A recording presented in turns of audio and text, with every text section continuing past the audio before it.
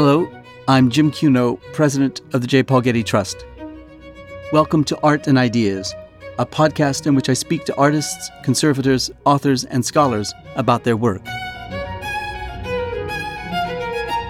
Cultural heritage has something to say about poverty alleviation, about gender inequality, about resilient communities, about people eating, and we need to really make that clear. In this episode, I speak with Larry Coben, founder of the Sustainable Preservation Initiative, a nonprofit organization that combines the protection of cultural heritage with empowering local communities socially and economically.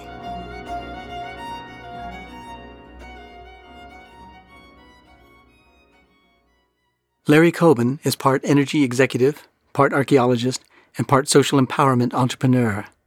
In 2010, he founded the Sustainable Preservation Initiative as a means of giving local communities the tools to protect nearby threatened archaeological sites. SPI, as it's commonly called, is currently working in Peru, Guatemala, Jordan, Turkey, Tanzania, and Bulgaria. To learn more about his important work, I sat down with Larry while he was at the Getty as a visiting scholar, contributing to the Scholar Year theme of art and ecology. Thanks for joining me on this podcast, Larry. Glad to be here. Now, you're in the midst of an astonishingly interesting career, archaeologist, energy executive, and what I like to think of as social worker, and all of this on an equally interesting academic foundation, undergraduate degree in economics from Yale, law degree from Harvard, and PhD in archaeology from the University of Pennsylvania. Give us a sense of how all of this happened. I have no idea. I think I went through school the first time on a sort of, I need to get out, have a career, do something path. I went to law school and quickly figured out I wasn't going to be a lawyer. I looked at my clients. They were doing far more interesting things, had much more control over their lives. I was doing general corporate stuff. I only practiced for 1 year, so I was a freshman lawyer and decided I didn't want to be a sophomore lawyer after I got out. So I quickly realized that I had a more entrepreneurial bent than law was going to allow me to carry forward. So I somehow ended up with two other guys, and we started one of the first, it was then called Alternative, you'd now call it a renewable energy company in the country. And I spent the next 16 years being an energy entrepreneur. But what about archaeology? Archaeology was always an interest. I loved it. I would go visit sites on my vacations. I still remember taking courses from people like Vincent Scully and Jerry Pollitt when I was an undergrad. So I had some of the great art historians as kind of a basis rattling around in the back of my head. I actually took more art history than archaeology when I was in college. And finally, I just said, I want to do this. So then you went back and got a degree in it? Or? I did. I started at the Terminal Master's Program at Yale, which was Mary Miller's suggestion, actually. She said, come and make sure that you really want to go back to school, because I was 39 at the time. And for our podcast listeners, Mary Miller is the director of the Getty Research Institute. Correct. And she was then a professor and chairman of the art history department at Yale at the time I was thinking of coming back. And she said, come back and make sure that you really want to do this before you enter into a PhD program. So I did that, and then a year after, I was in the PhD program at Penn studying primarily Andean archaeology. What attracted you to that part of archaeology? The Andes. I had actually, in the last iteration of my career, was the CEO of a utility in Bolivia and several other companies located in that region of South America. So I'd spent a bunch of time there, loved the region and wanted to give something back, was fascinated by the Incas. And also the only language exam I could possibly pass would be Spanish. So how often did you go down for digs? When did you start digging? I did my first field season near Lake Titicaca in 1998 or 99. I was working with a fellow named Chip Stanish, who was the director of the Archaeology Institute at UCLA, and we did surveys in a bunch of very remote regions because we both loved to explore and loved to climb mountains. And when you're 40, it's a lot easier to walk up these 14,000-foot hills than it would be today. And so we did a lot of that. And then I went to do my dissertation research back on the Bolivian side at the monumental, incredible Inca site, Inca Yacta, it's called, which means Inca place in Quechua. Uh-huh. And that was at Penn? That was at Penn. And then with that degree, you did what? I started the Sustainable Preservation Initiative, which is the foundation I run, but I continue to have an ongoing field project focused on Inca imperial expansion in the Cañete Valley in Peru. I also, while a graduate student, co-edited a volume called Archaeology of Performance, which was one of the first studies of ancient spectacle and theatricality and its role in state creation. I want to get back to that in a second, but let's get back to your career, because you're still in the midst of an energy career to the point of advising politicians and writing blogs on energy policy. How do you balance your many interests between that and archaeology and social work? I don't sleep a lot, but I think the positions that I have in the energy world are all non-executive now. I like to joke I'm the only archaeologist who's chairman of the board of a Fortune 500 company. I'm pretty sure it's true. But I do things that don't require me to go to an office, that I can do remotely and that are primarily advisory rather than day-to-day operationally. Mm-hmm. I'd say most of my time now is probably dedicated to the social worker portion of the program, followed by the archaeology, followed by the energy. Is there anything in the energy, like renewable energy, that you could apply to the archaeology? Well, I think there are a lot of principles of sustainability that carry over from one to the next. How do you care for resources in a way that they'll be usable in this generation, but also be available to future generations? And whether that's clean air, whether that's climate, whether that's cultural heritage, all of those things are really critical to sustainability.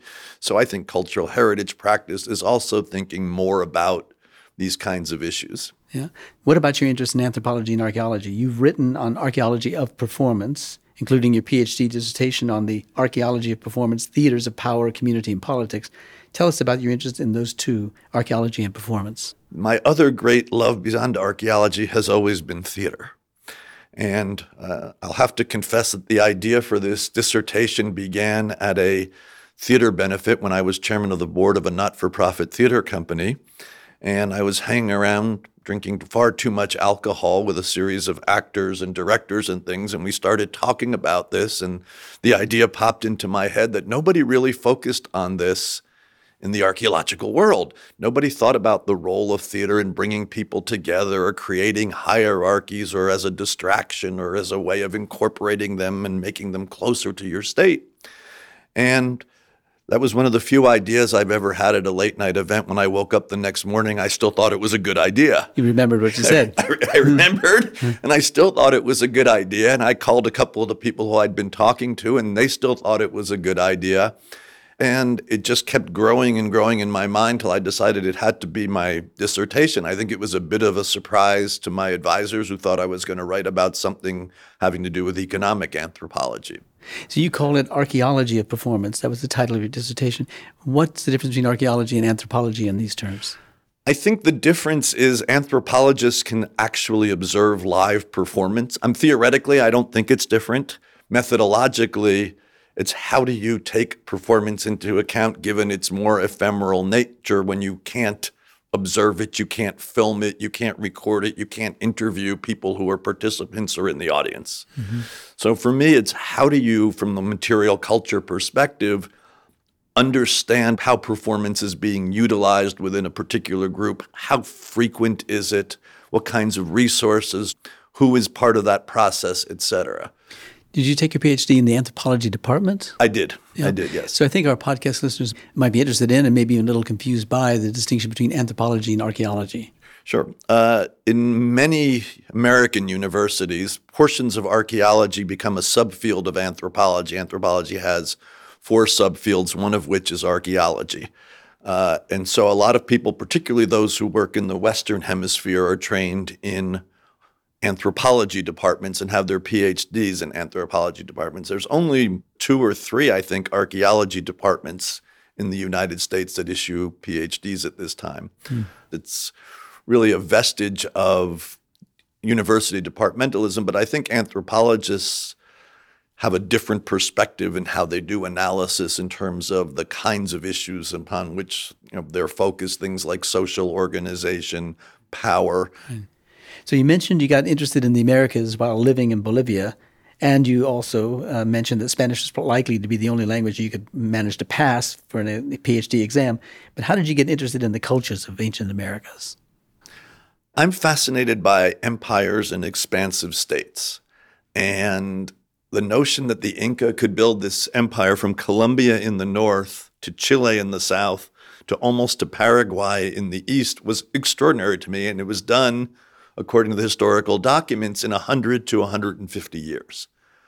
And I was like, how can you grow an empire that quickly, especially when you're lacking some of the technological indicia that we take for granted, like a written language, like a wheel, things of that nature. So I was and remain very interested in strategies of expansion and incorporation and conquest. Mm-hmm. Now, as an archaeologist, you recognized early on that cultural heritage, that is, archaeological sites, historic monuments, are at the risk of damage, destruction, and overdevelopment and looting. And then you recognize that the world's poor and the world's cultural heritage exist in close proximity to one another.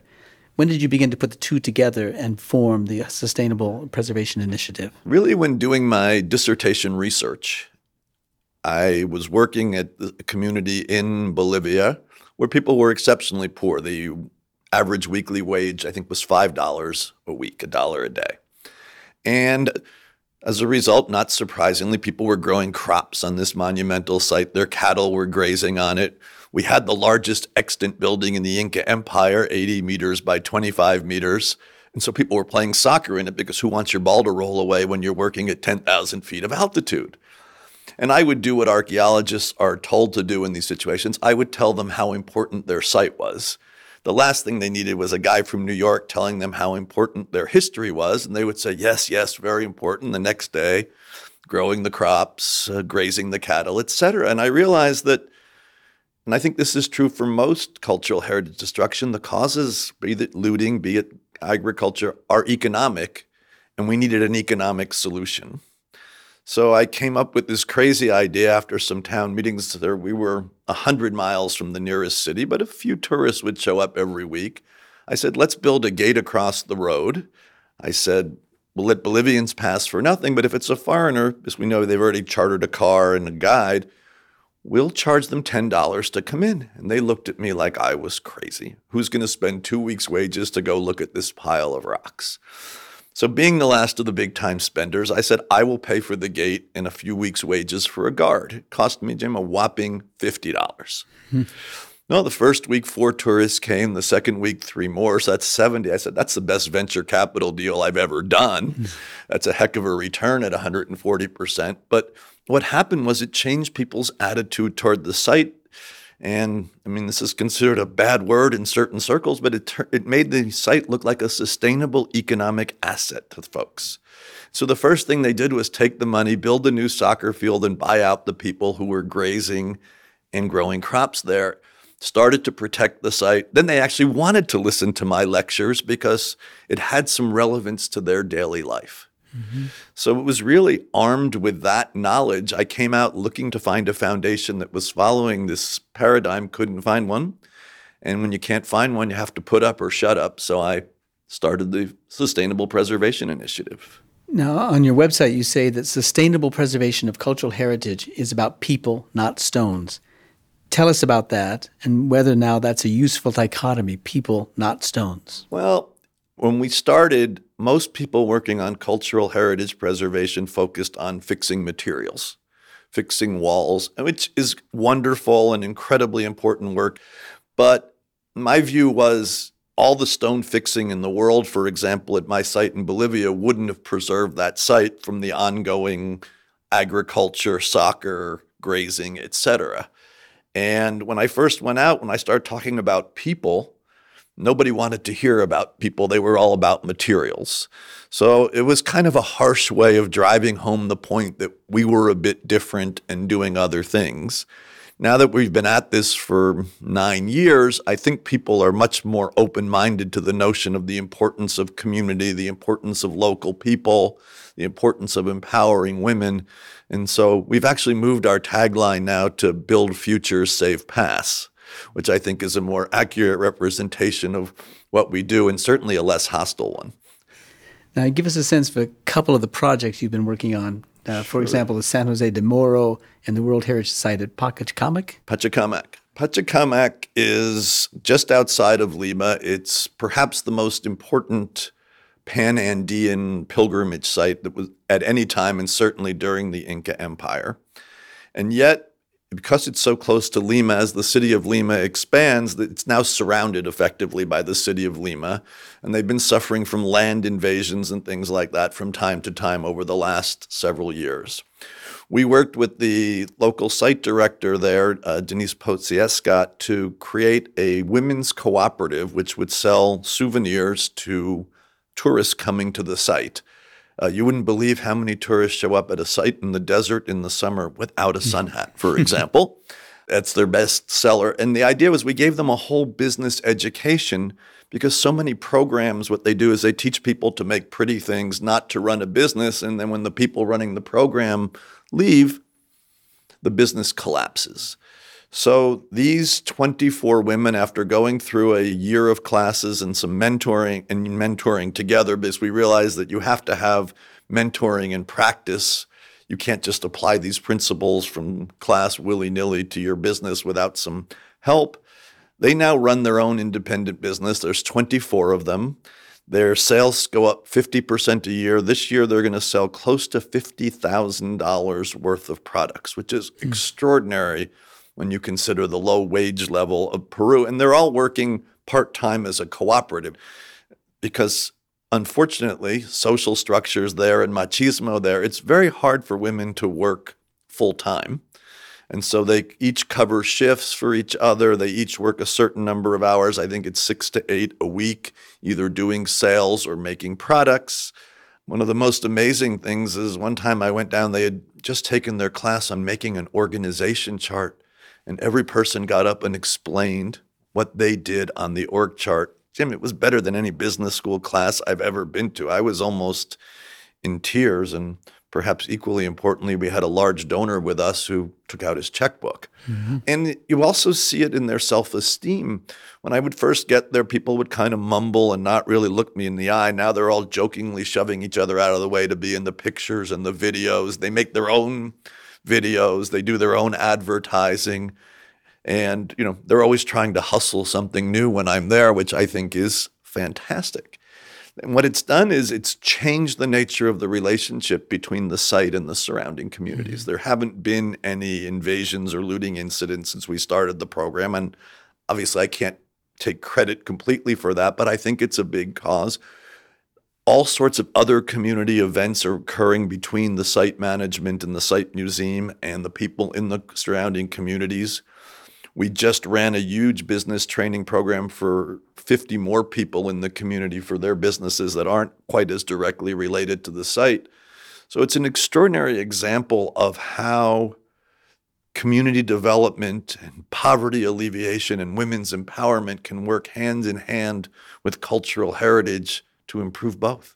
And is your work in cultural heritage primarily now in terms of protection and preservation of cultural heritage, or is it also still in active archaeological digs and excavations? I'm spending far more time on the foundation work. I still have an active and ongoing dig, but I have to give full credit to my team. They spend most of the time excavating, and I'm more of a drop-in leader than perhaps I would like to be. Yeah.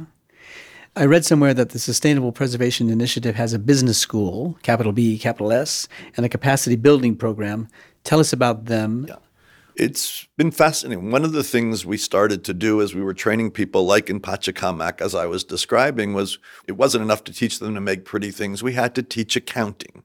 We had to teach how can you register your business with the government, because otherwise you can't take a credit card. We had to teach things like procurement and how do you calculate if you're making a living wage, things that we might take for granted but are not part of the education system in Peru, and particularly not for people who probably have a 6th or a 7th or an 8th grade education on average. And then we realized that to scale and keep doing projects like this, we had to codify our curriculum and actually write it down and move it from oral knowledge to an actual curriculum and create materials around it. What happened then was sort of extraordinary, and it was another one of these lights going off that cultural heritage shouldn't be in a silo, but instead should be an integral part of the Sustainable Development Goals of the United Nations, or SDGs. Cultural heritage has something to say about poverty alleviation, about gender inequality, about resilient communities, about people eating, and we need to really make that clear. And we need our practice to make that clear. Otherwise, we're going to remain on a side silo and not be central to the discussions about funding and social change going forward. People like the UN read the curriculum and said, we don't have anything like this, because most of the curriculum that are out there are dedicated to creating the next Silicon Valley entrepreneur, the next Mark Zuckerberg, the next Reid Hoffman, people like that. When the people who really need it are the women running part-time businesses from their houses with their neighbors. And so we said, wow, maybe we should be thinking about offering this program not just to the one business around the archaeological site, but a whole community around it. And that's what we started to do. So after we had the success with the CSUN women, we then went to the whole community who had heard about the program and its success. And we had 120 applicants for 60 spots. We actually had an admissions process. It was almost as rigorous as the one for becoming a Getty Scholar here. And of those 60 who started, 5 dropped out the first week because of jobs or family issues. But of the 55 who started, 49 made it to graduation. That's pretty extraordinary. Yeah. It's been fantastic. And so now the whole community associates the site and this training together and has had exposure to their cultural heritage as we conducted the business school at the site museum at Pachacamac. Yeah. I'm assuming that you do all this work with the permission of and maybe in participation of the local governments. What's it like to work with the local governments? It varies. Sometimes we do it in partnership with them, sometimes with their permission, and sometimes, we sometimes end up asking for forgiveness rather than getting permission first. Yeah.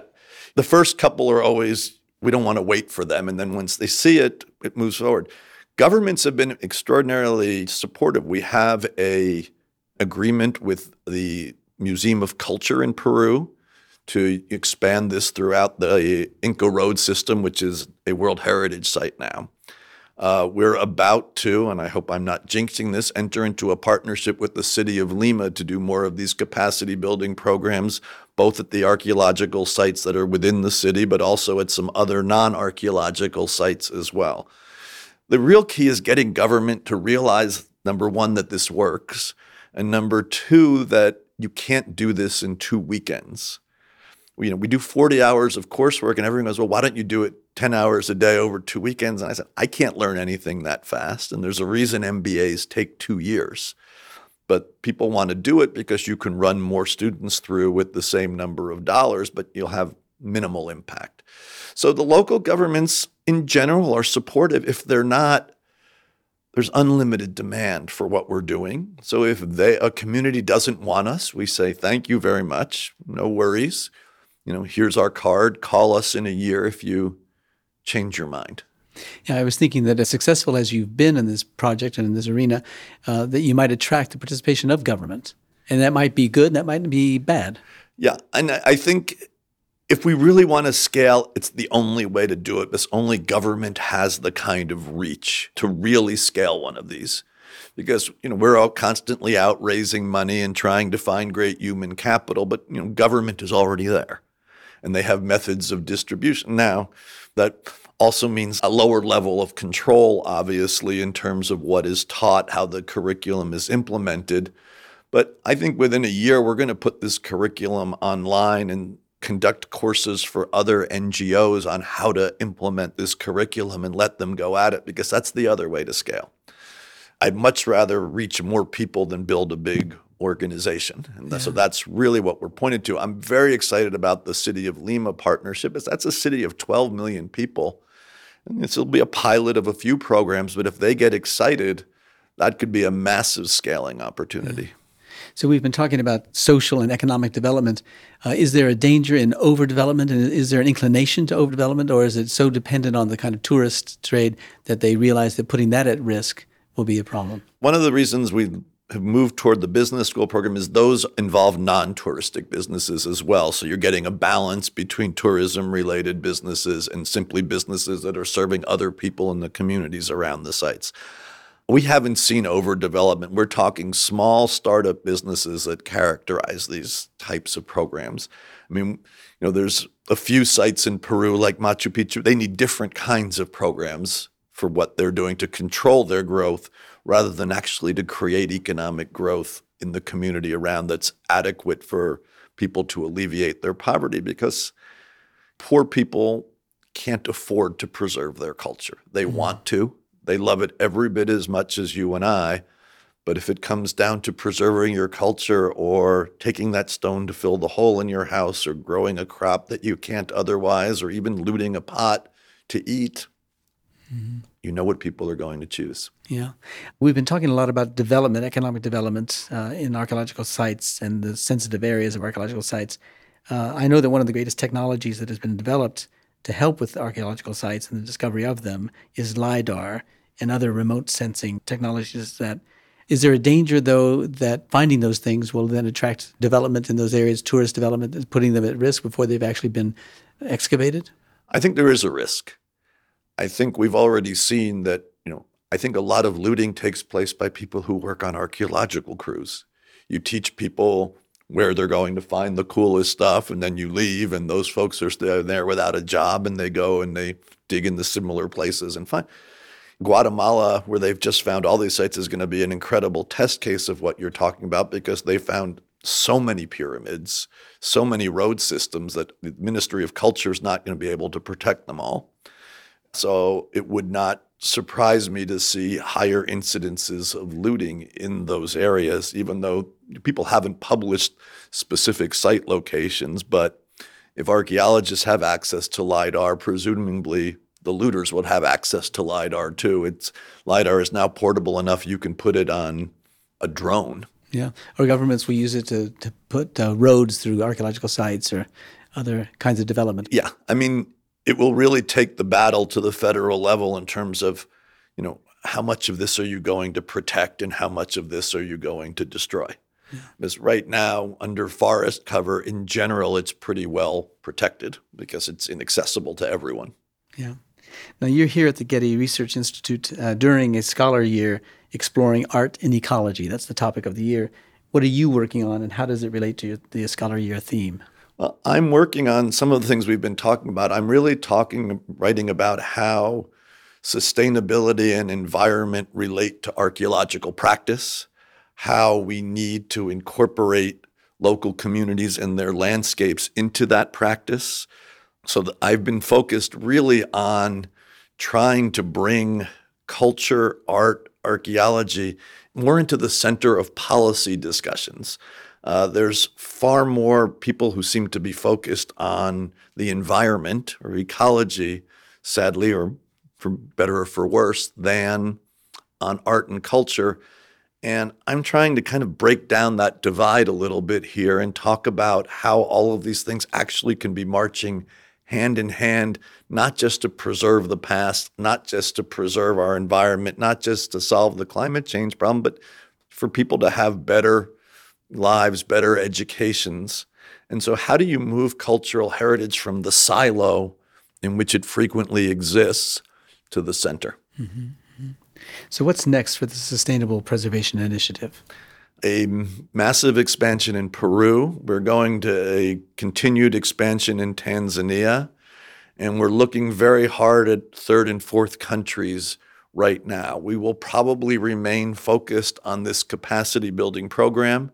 And as I said, I hope within a year we will have a way that others can adopt this with some help from us, because just putting a curriculum up doesn't work.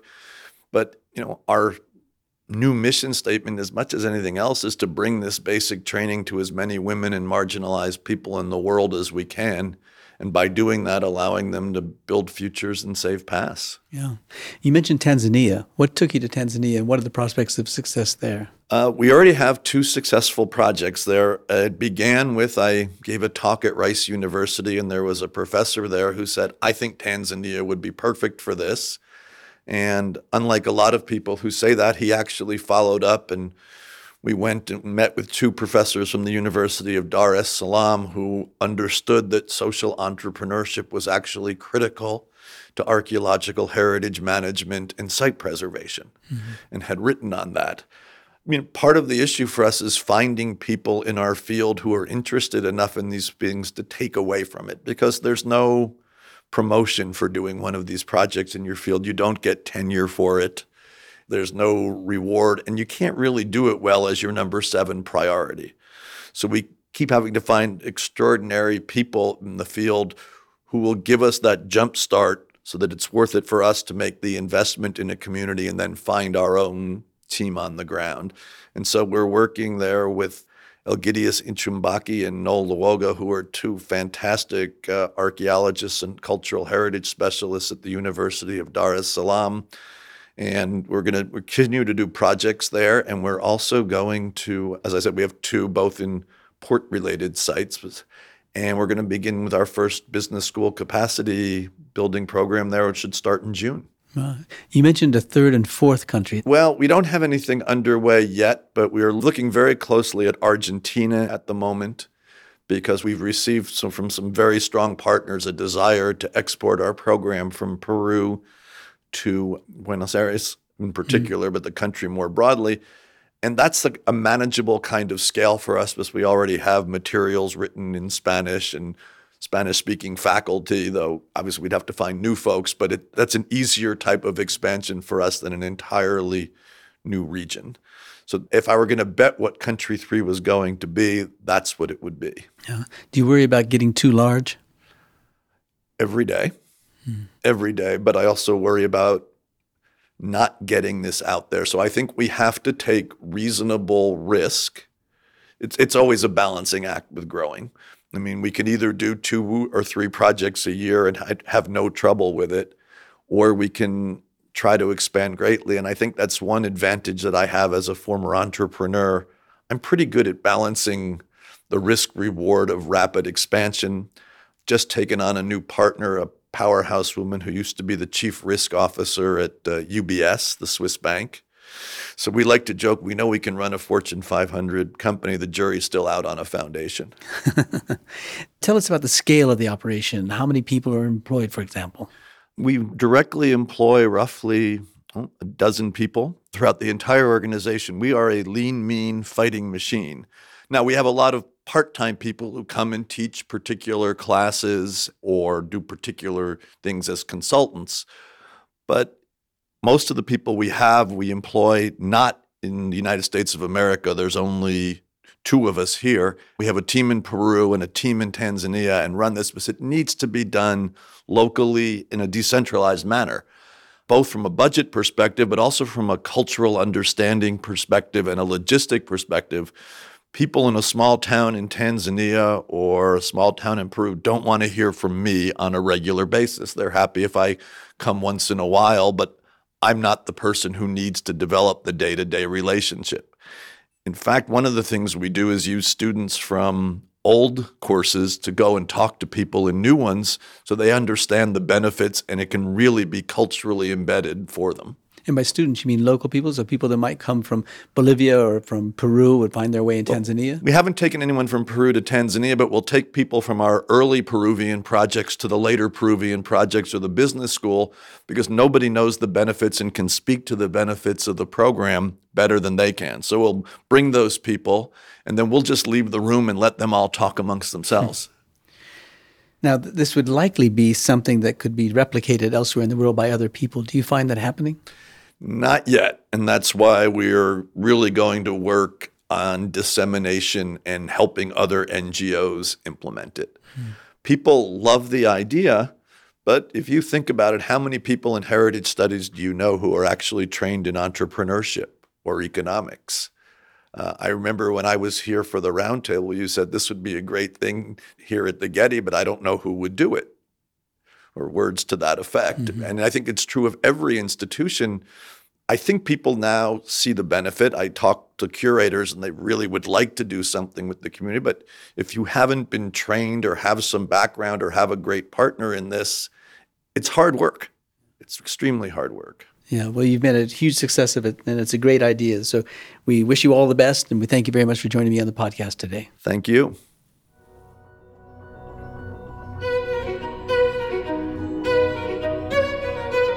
This episode was produced by Zoe Goldman, with audio production by Gideon Brower and mixing by Mike Dodge-Weisskopf.